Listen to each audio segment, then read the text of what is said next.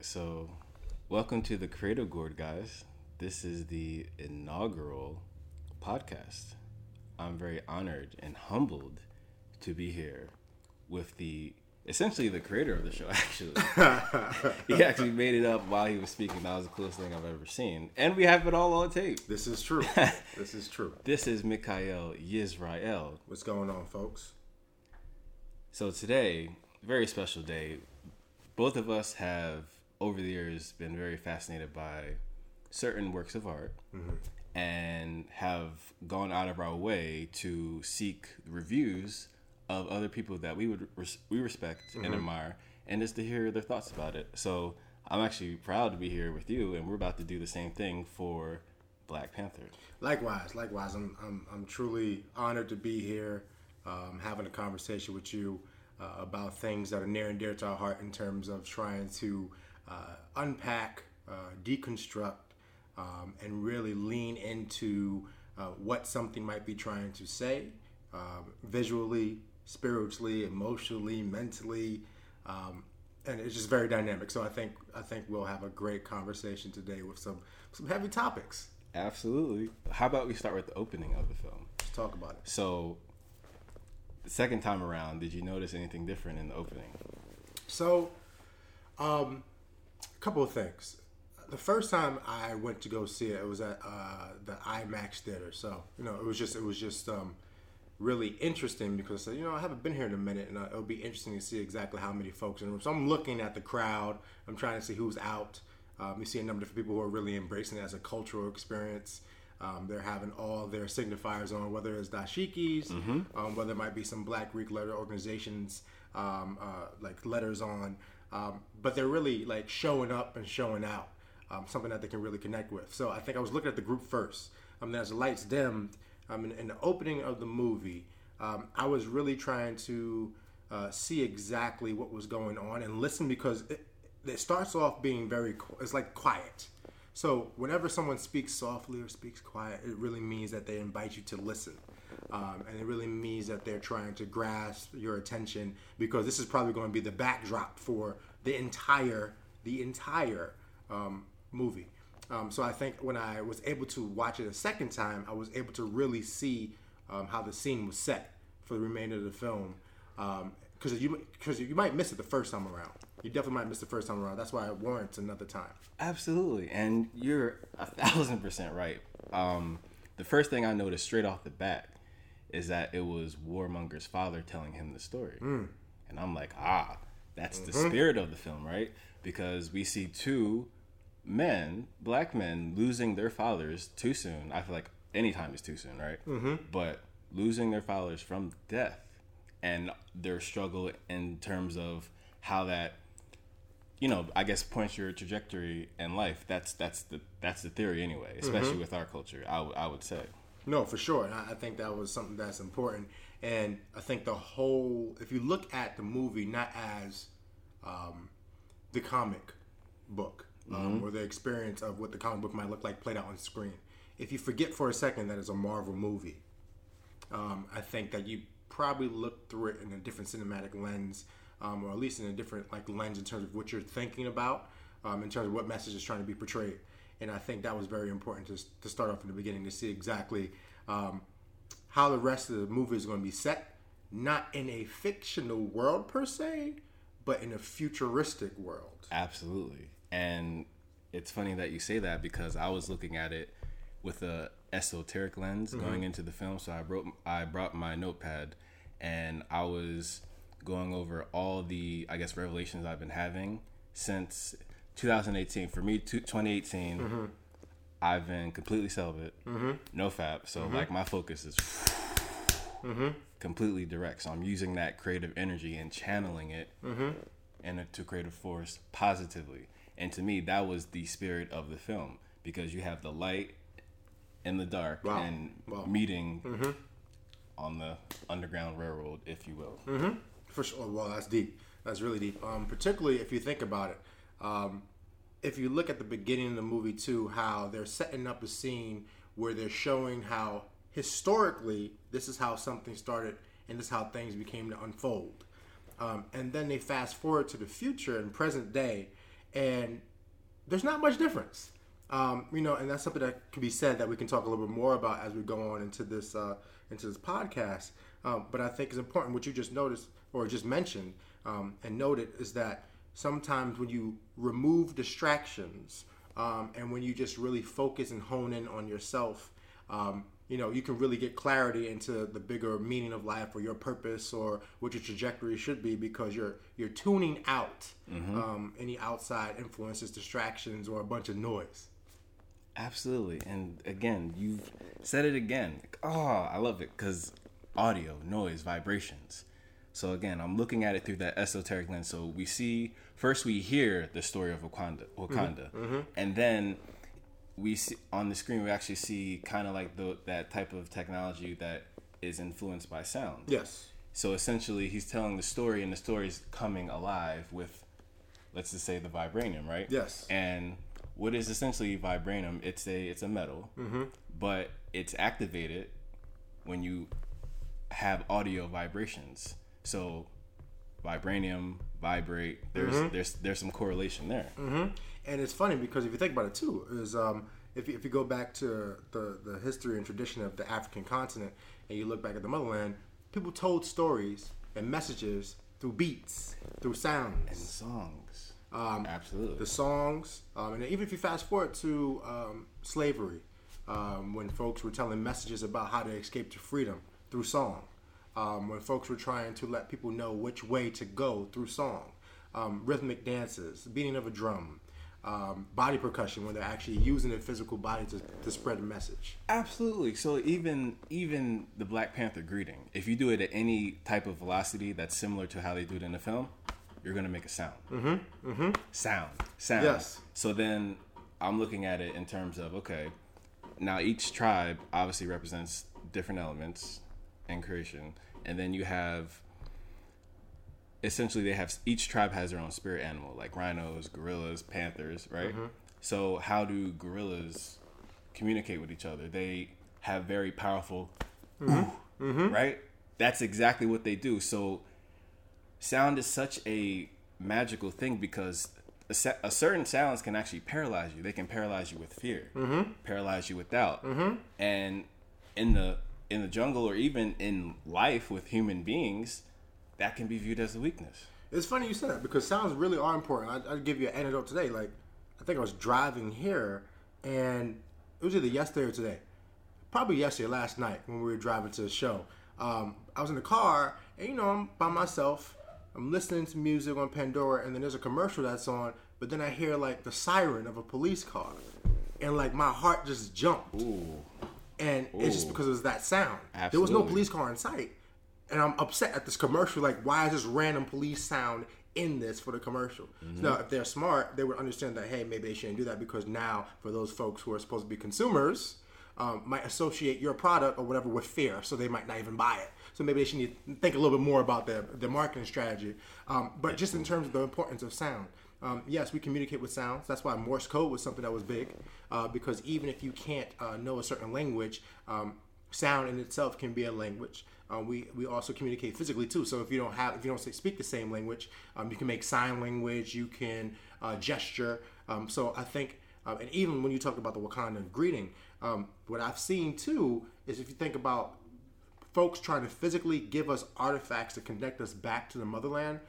If you are not from Africa, or if you are a stolen African, right, a person who's African American in this country, you might not know where to find your roots or how to reestablish a connection to the motherland. And I think a lot of us, what we can identify with are handshakes or greetings. But if you see that and you look at it in terms of history, the same Wakandan greeting when they cross their arms are the same way that you see some of the Egyptian pharaohs buried. The same way you see them laid to rest. So you have connections and symbolism to the motherland and actually bringing them full circle to retrace their roots and get them back in touch.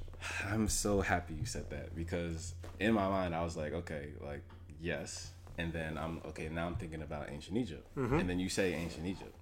So then if you look at the stylized illustrations of Black Panther, it's obvious that it's derived from Egypt. Yes. In the film, they even reference it, El Dorado. Some might know it as Atlantis. You know, that futuristic society, and that was heavily reliant on metals, gold for the Egyptians, but also copper because they invented the first battery and nightlight. It also ties to Egypt too, which is crazy. So folks are like, "What's this vibranium thing? How are they building these things?" Like, it's impossible for these folks, these Africans, to be building stuff. How do they use vibranium in their technology, etc.? They ask the same questions of those who built the pyramids. How did they do this? It's impossible. Some alien life form had to come down here and do that. They just could not believe it, particularly from a group of Africans. Sure. And so I am venturing out to Cairo next month. Hey now. During Ramadan to just observe. Okay. And be inspired because, to be completely honest, I would say learning about ancient Egypt conjured my wanderlust. Simply because after learning about it, I knew I had to go there. And then I was like, okay, where else in the world is there? Like, oh, I want to go there. Oh, I want to go there. So always my top 3 has been Egypt, Brazil, and Italy. I've been to Italy twice, fortunate enough to do that. Okay. Just turned 30, about to go to Egypt, and then making certain moves in Brazil as we speak to venture out that way. Well, that would be amazing to see what parallels or connections you draw from these different places, and to see what life might be like if you ended up in that place. To grow up in that place, to see what history you would have or what history would be taught to you. And what type of focus or perspective that might give you, which is a great segue into the perspective of the characters in Black Panther. Absolutely. Which is just amazing. But I think, of course, for me, as a person whose background is in like policy analysis and management, in particular thinking about consumer policy and a consumer's perspective or knowing who your audience is or what their point of view might be, I never am comfortable with evaluating content outside of its context because I think it's all relative.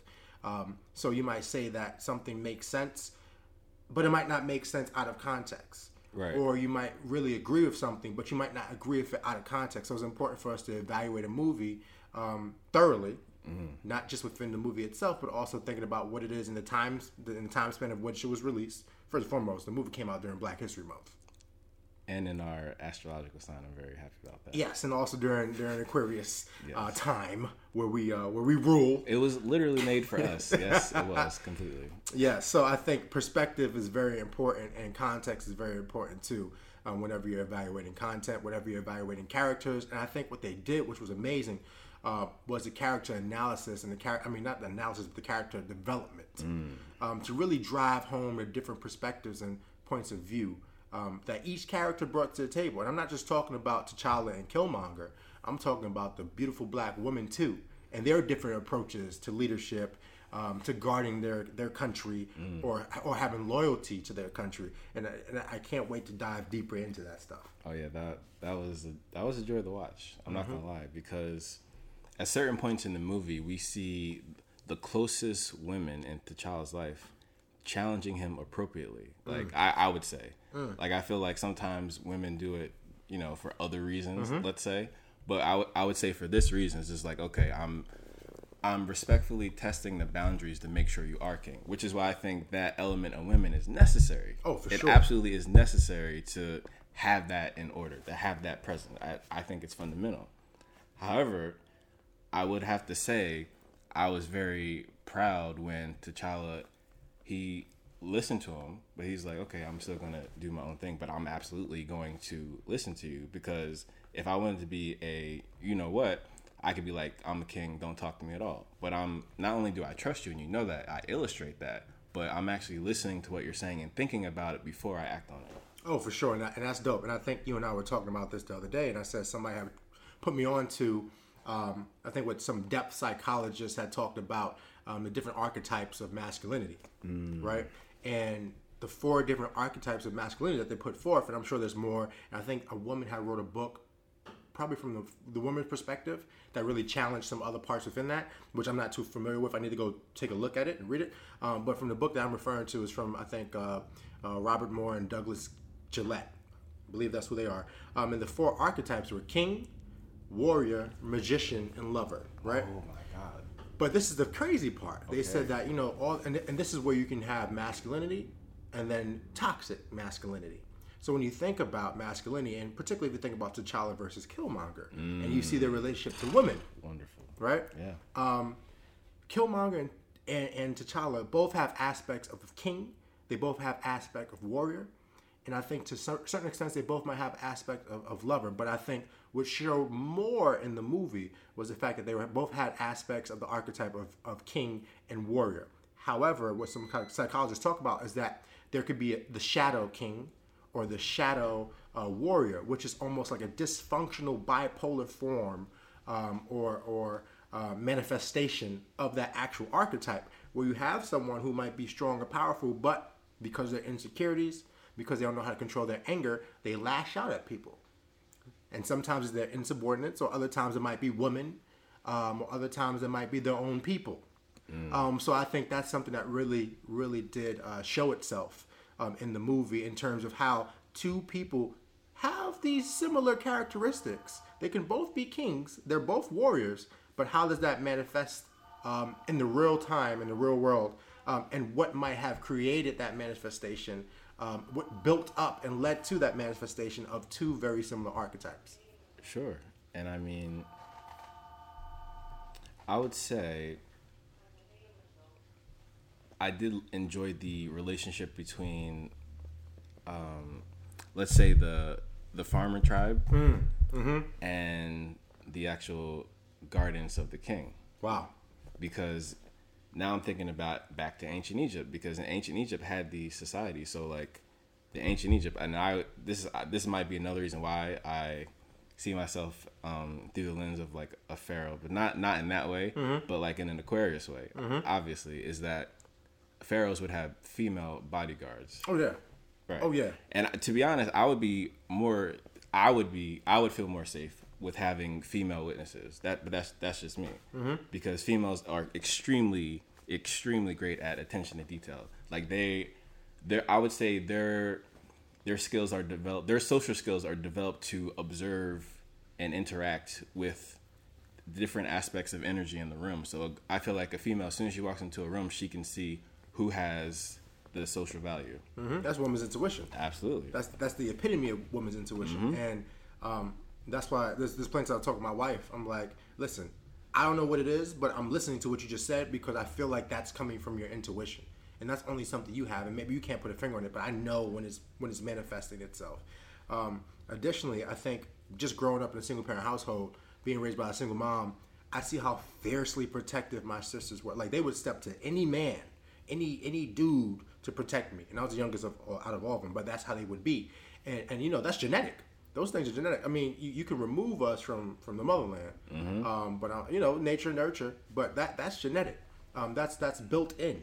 And I think as a true woman, I think ones who are not removed or one who are not, the same way a man could be broken by society or broken by demons and things of that nature, women can as well. Absolutely. So I think those women who have not really experienced that or haven't been caught up or trapped by that, they are ones who their nature is to be nurturing, their nature is to be protective, but protective through a lens of love and respect, as opposed to jealousy, obsessive compulsiveness.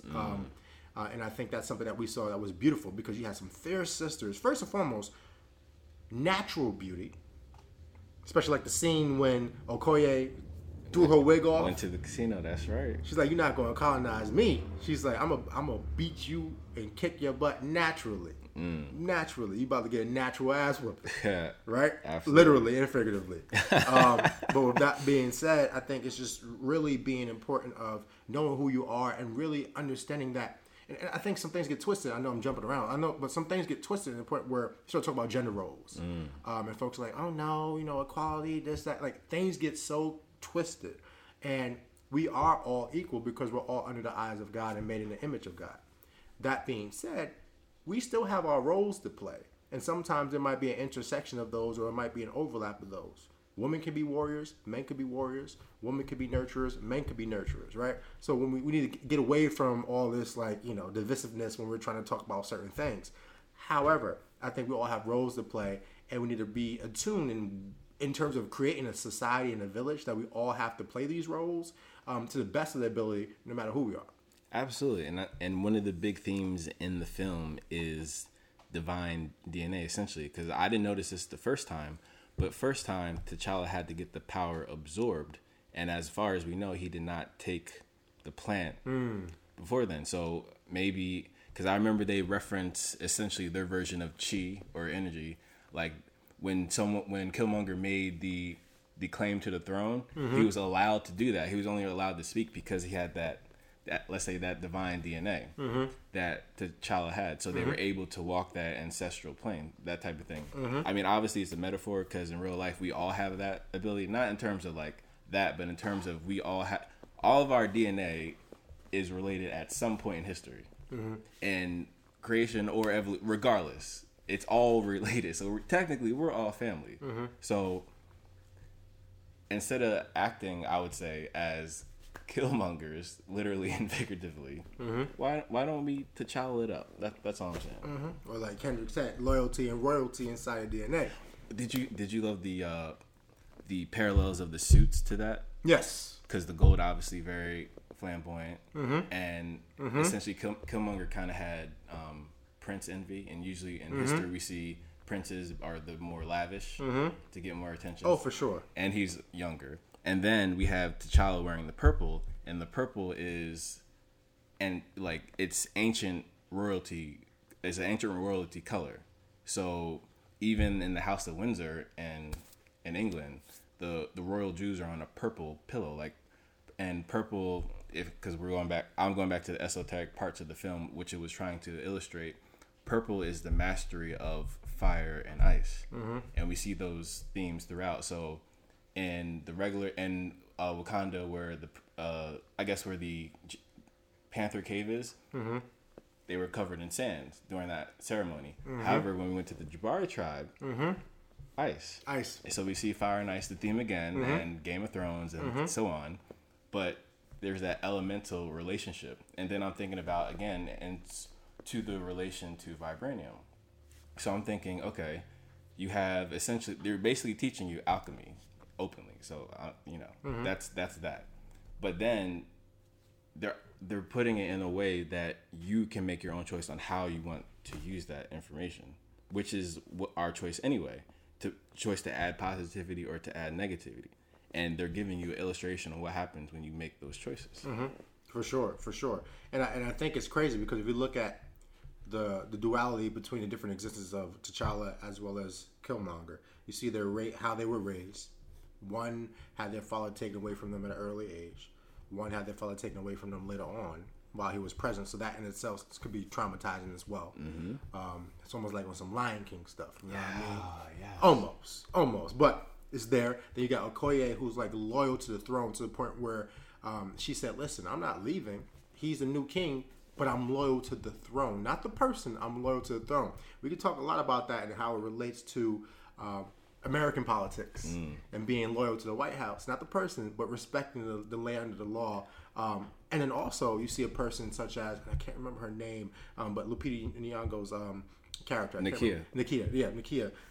How she was a type of person who was still loyal to T'Challa as well as Wakanda, but she exercised that loyalty through a different way in terms of trying to free other people. She was almost like the Harriet Tubman of Moses in some ways, in trying to free her people or try to save other folks. So there's a lot of ties there. And then you think about a person like Eric Killmonger, raised in America, has African connections, but he's far removed. Not only was he removed because he wasn't born there, but he was also born to his Wakandan father and American mom, right?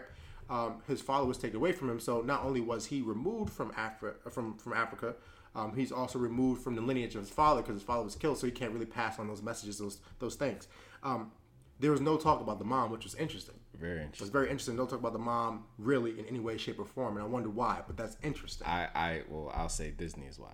Okay. And I'll bring up parts and how it's related to Star Wars. And going forward.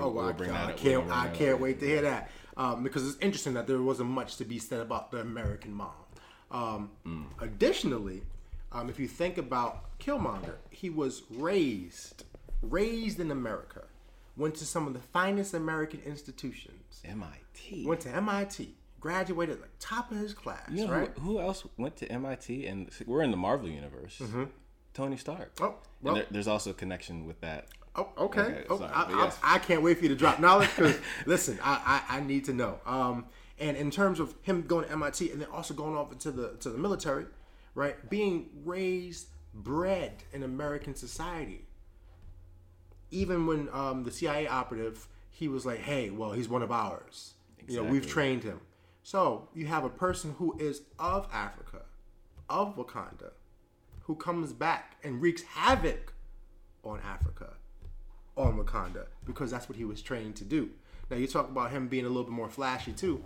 I guess that might be the American in him, a little bit more flashy. Perhaps. Or it could be like those rappers who know they are derived from kings and queens, and they know that we were rich with resources, particularly gold. When you think about places in Africa, kingdoms, Kush, you know, sure. Think about all these places where, you know, we wore all this gold. We wore all these gloss things. Now, things get perverted now because people are like, yeah, I got my chain, I got my Jesus piece, whatever the case may be. But you can see all the similarities and parallels about the different dueling perspectives. You know, should we be interventionist, or should we be isolationist? Should we be globalist, right? Or should we just keep everything for ourselves? There's just so much there. So we'll jump into it a little bit, the connection here. So the sister, Shuri, I love her. She literally, yes. Awesome character. Spirit of a scientist. And however, a little bit naive because she essentially told everything to the CIA agent. She literally snitched on her own society. So she essentially made the choice to share the knowledge without the permission of the king. And she consciously did it only because of vanity, for wanting to show what she knew. CIA agent knew that. And if you think about people who work underground in a lab, clearly he's read the file in the Marvel universe. This would happen in real life anyway, if this was real, right? He clearly read the file on Tony Stark. I was like, oh, how can we get someone like Tony Stark to open up? All you have to do is just ask them about their work, because no one asked them about their work. They were more interested in all the, let's say, wealth and resources, right? Yes. So now she's essentially itching for attention, but in the best way possible, I would say. And that she wants to share what she knows. And because she's the princess and she's the baby sister, so she's getting locked down more than anyone. So I'm thinking like, okay, connections to Princess Jasmine, things like that. So they're tying all that in there. So again, she's essentially that Tony Stark scientist character. Not that it's that related, but in terms of Marvel, I'm just showing the parallels for anyone else who's interested in, you know, in the comic book aspect, but also in terms of what we're talking about, because Tony Stark also went to MIT. No, that's awesome. That's awesome. And it's funny that you mentioned that, because I think with her character, she might be tired of being overlooked. Absolutely. In the patriarchal society. That could be literally and figuratively. Literally in the sense that, you know, it's a royal patriarchy where there's a king who governs, and that's how things are. And that's just like, you even saw it in a piece where she was like, I want to challenge for the throne. And of course she was saying that in jest, but I'm sure she's like, listen, check me out, because I'm just as powerful. And one can argue that she might be probably one of the most, if not the most important person. She's actually in Wakanda using the vibranium the right way. Right. Which is why I intentionally went in with that scientific artist mindset. Because, okay, if I have the audacity to think that we can reverse engineer vibranium. Okay. Because there's probably already a metal, my money's on copper, that can respond different ways to the elements like fire and ice. So during the whole battle, the claim for the throne warrior sequence, it's in water, under a waterfall, and it doesn't commence until after the thump from the staff. So you see that theme of making sounds and then taking action. So, and then obviously the sound waves is illustrated through the water wave. So it's like that double entendre metaphor. This is right there. I love it. Yeah, that's awesome. And it's something that you just said that just made me think about something else that somewhat off topic, but not really. So when you think about how things used to be back in the day when folks used to like settle disagreements, or if there was a challenge, right? Yeah. What would happen? They would use their fists. They would fight hand-to-hand combat. They wouldn't have powers that other people didn't have, such as guns versus not having guns. So to make it a fair fight, that's why you have people saying, "Let's go outside and shoot a fair one." That means they want to fight one-on-one. Yes. No nonsense. Let's man to man, woman to woman. Let's go fight and shoot a fair one. That's why you see the powers of the Black Panther always being stripped away before one person can challenge them. So it's like, okay, and you got to think about that. It's like, where have we gone to a point where it's like now we're all hungry for power, to a point where we want to fight folks in unfair ways. We want to challenge folks in unfair ways. And we think we have the right to the throne, or we just take things. But I think that's important, because you think that you see an American, of course, he has access to the throne from his father, but you see an American who just walks right up, kills, steals, shoots people who are close to him, delivers a body to Wakabi's feet, all to like just get here and say, you know what, I have right to the throne. And if you think about that in terms of like colonialism, imperialism, folks thinking they have rights to things. And I think it was so great when they showed the opening scene when they were in London in the museum. And one, the lady didn't know what she was talking about, and he corrected her. He was testing her. It was great. But two, he was like, how you think your ancestors got these? Facts on facts on facts. You stole them. You over here talking about, he's I'm going to walk out with it. Oh, you just going to, how you think, like, just really opening up the eyes of folks and understanding certain things, because it's like, wait, first of all, you're not an authority on my history.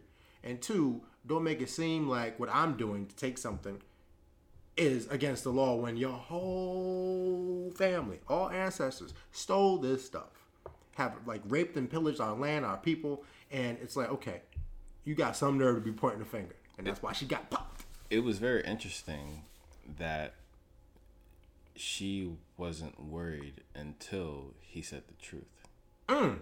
And then, security. Wow. So, wow. That's how I just look at life now. So, no, that's an example of white fragility, right? So she's in a place where she's an authority.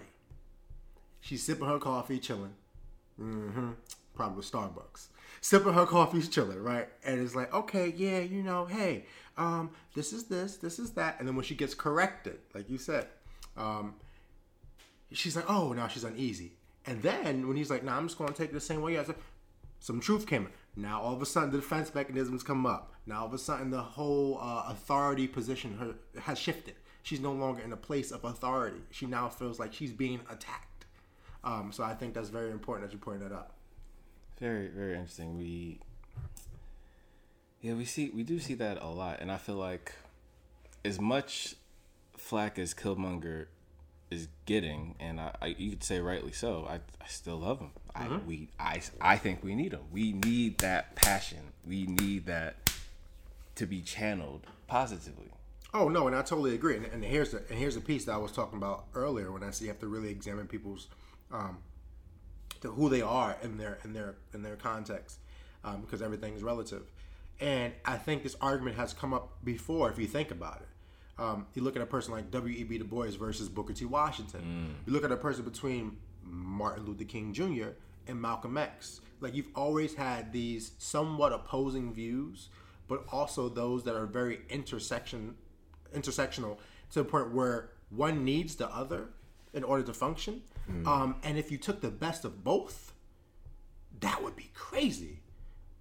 So if you have a T'Challa who's a little bit more even-tempered, respects women, respects rule and order, and then you have like the vigor, the passion, the fire, the anger that's not bitterness, but the anger that's not like, I think there's a lot of bitterness and a lot of brokenness in Killmonger, but with that anger and that smart like anger warrior spirit of how to put all those things together, I think you would have just a problem on your hands in terms of what we can do as a people, what we can do as a country, as a world, in terms of channeling all the best that we have to offer into doing something that's positive.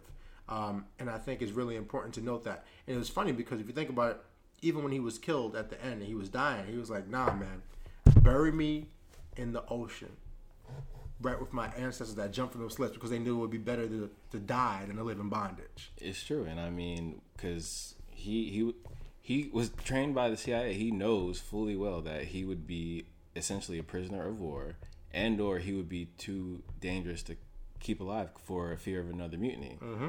Now, I guess this is already a spoiler alert, but for me, my alternate ending is essentially you can have Killmonger out in the world, essentially policing how different countries start using vibranium. Mm-hmm. And if we think about connecting that back to the fact that imagine if T'Challa did not make that choice, his sister would have given the keys to the kingdom to the CIA. Mm-hmm.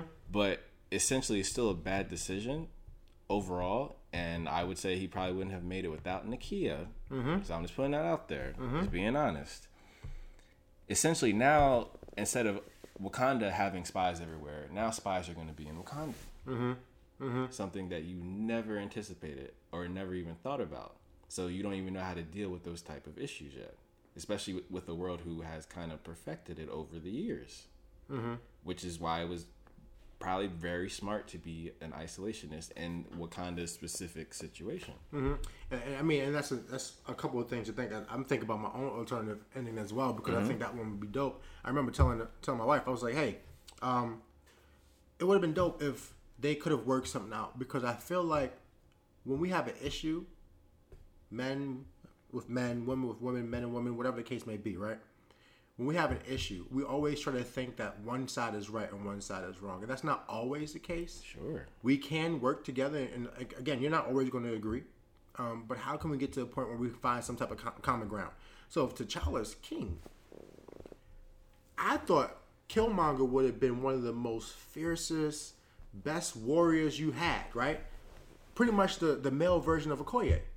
And it's like, now that's your right hand man. Absolutely. Like, no one's coming for y'all because Killmonger's going to make sure that gets shut down. That's your security. That gets shut down. So, like, if you want to talk about security systems, you want to talk about really strengthening Wakanda so that we can still share if we want to share, but still protect ourselves, that's the man to lead the charge.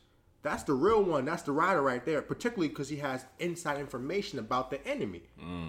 Unless he's still of the enemy, unless he's still one of them. Mm-hmm. So it becomes, who's your allegiance to? It's true. Is your allegiance to yourself? Are you just out for your pure gain? That's it, just for you? Is your allegiance to your new home, which was your home, but it was taken from you? Mm-hmm. Or is your allegiance to who raised you? And I'm not talking about his parents. I'm talking about the United States. That's right. And in that sense, hegemonic white culture, white supremacy, because that's the United States of America. That's the America that raised him, who sent him to these schools and told me how to do X, Y, and Z. So that's always interesting. How do we coexist? How do we find common ground? How do we get past our own agendas to make sure that we can have a collective one in order for us to move forward and progress? Because they could have worked it out. They could have. But there's just so much damage and brokenness and distrust and fear of each other and fear of uncertainty, which you see happens in many black communities against folks from the diaspora. Africans don't like Caribbeans. Caribbeans don't like African Americans. Africans don't like African Americans. African Americans don't like Caribbeans. Africans. It's just ridiculous. When we're all one people. It's just some people never left the continent. Others got dropped off early. And others got dropped off last. It's just crazy. I mean, to me, I understand why all of those people feel that way, but I don't accept that. Mm-hmm. Because this, to me, that is illustrated at the end when Black Panther, T'Challa, kills Killmonger. And what did he say? Hell of a move. He had, at that point, earned his respect, which he didn't get. Because in Killmonger's upbringing, not his parental upbringing, but his upbringing, this is how we operate. Mm-hmm. And value systems, too. Mm-hmm. So what did he value? He valued combat. That was his identity. Absolutely. Right? He's a warrior. So he's like, hell of a move. Could T'Challa have changed his mind by talking to him? No. Probably not. Because his language is war. See, I have the audacity to know I could change his mind. only because there's something that we all can relate on. There, at the minimum, it's the fact that we're breathing and communicating with each other. Oh, for sure, and I definitely agree with that in terms of trying to plead and the words escape me, but trying to talk to someone about the fact and level with them about their own humanity and your humanity and how you're connected as humans. But I think some folks put up either physical barriers or figurative barriers that prevent that from happening to the point where it's like, listen, we can go outside and talk about this, but someone might pull out a gun and unload. So you can try to talk I just want to know, how can you put a person in a position other than locking him down with some like vibranium cuffs to make sure he wasn't moving? It's true. To let him talk and talk it through and talk it through and talk it through and talk it through. How long would that take? I don't know. To be honest, to me, I'm one of those people who likes to tell people exactly how I feel before they die, because we all die. So I'm like, why wait until that moment to do that? And to me, that was the beauty in terms of the metaphor of the claim to the throne, the battle, because we all keep forgetting there's essentially T'Challa essentially has divine DNA, the fact that he's the heir to the Black Panther throne. So his genes are able to accept that plant that gives him the Black Panther power, because not everyone can do that. So essentially you have him being mortal again. So he has to get back to that. And I feel like to be a king of mortals, if in this universe he is immortal to a degree, in terms of he has superhuman strength and all that, he has to be able to empathize with being human, and the best way to do that is in battle, because you're essentially dying. And at the end, to connect it back, we see Killmonger finally being a bro as he was dying. So for me, I'm like, if you're gonna do that anyway, why don't you just do that from the beginning? Why cause all that chaos just to be at this point when we could have handled that before? So that goes back to my theme of telling people how I feel before it gets too late. Start now. But this is how I feel. I think, and this was, and I totally agree with that. And I think the reason why things got to the point of where it got to, a couple of things. T'Challa was messing up as king. He was. And like, one, he's making promises that he doesn't keep, and that's where he lost Wakabi. He lost Wakabi because. Okay, yes. Oh, go ahead. No. I mean, for me, I feel like Wakabi was impatient. Now, see, here's the thing, and I'm assuming, I don't know the time that lapsed, but again, as a king, and I've never been a king before, but in that sense, but I've governed over things before. I've been president of organizations. I've had a position of authority. And I'm a firm believer that you should be a man of your word. Now, that means not making promises that you cannot keep. Or, when you do make a promise and you don't end up keeping your end of the bargain, you have to admit blame, admit fault, and really seek forgiveness, as opposed to saying, it did not go the way that we planned. See, I can't, in this situation, I couldn't accept that from, what's his name? Wakabi, because how long did my father pursue him? Decades. So at the minimum, can I get 1 decade to figure it out? So that, but I'm glad you brought that up, because that's usually the argument. How long do we have to wait for change, though? How long do we have to wait? Because one, T'Challa was like, Wasabi was like, hey, I said Wasabi. Wakabi. Wakabi was like, listen, let me go with you. We're going to do this together, right? And T'Challa was like, nah, you good. I need you to stay here, but I'm going to come back and deliver the package. Let's think about this. I'm like, yo, so I'm about to go to the store. I'm about to, pick up some food. What you want? Oh, yeah, I just want this, but make sure you bring it back. I bet. No, matter of fact, I'm going to roll with you just so you don't forget, because it seems like a lot of stuff you're about to order. Nah. I got you, fam. I got you. I'm going to bring you back, your number 2 with a Frosty. Like, I'm going to bring it back. Right.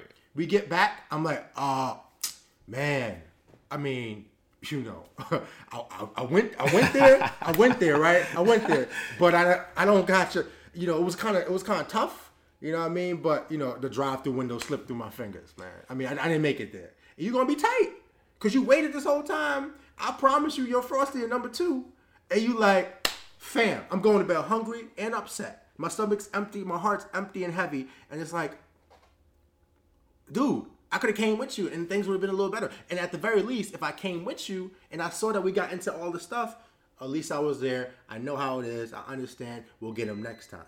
But it's like he put his followership into his hands. Like, you got that, fam. I'm here. So now he's starting to lose patience. But to me, it was his first try. I feel like you have to adjust your expectations at least, because essentially, okay, in that scenario, yes, I could go to a establishment to get food and bring it back, or over time I'll probably come up with a Uber or Airbnb type of idea, or like Grubhub, right? And then I can just order the food, so none of us have to leave. And I feel you on that, but it's like generational curses too, right? So it's like, let's just say you was messing with my pops, and my pops was like, yo, last time, maybe 2 months before. And maybe 2 months before that, and 2 months before that, always promised you a number 2 and a Frosty. And he never came back with a number 2 and a Frosty. And I'm like, yo. Okay. I'm not that dude. But fair. I'm coming back with number 2 and a Frosty. So think about generational curses and things of that nature in the sense of, do you pay for the sins of your father? Should you have to pay for the sins of your father? Should you have to? All I'm saying is that there's plenty of times where it's like, listen, like think about Bush. Think about Bush Sr. and HW, right? I mean, George W. Bush. Think about George W. Bush.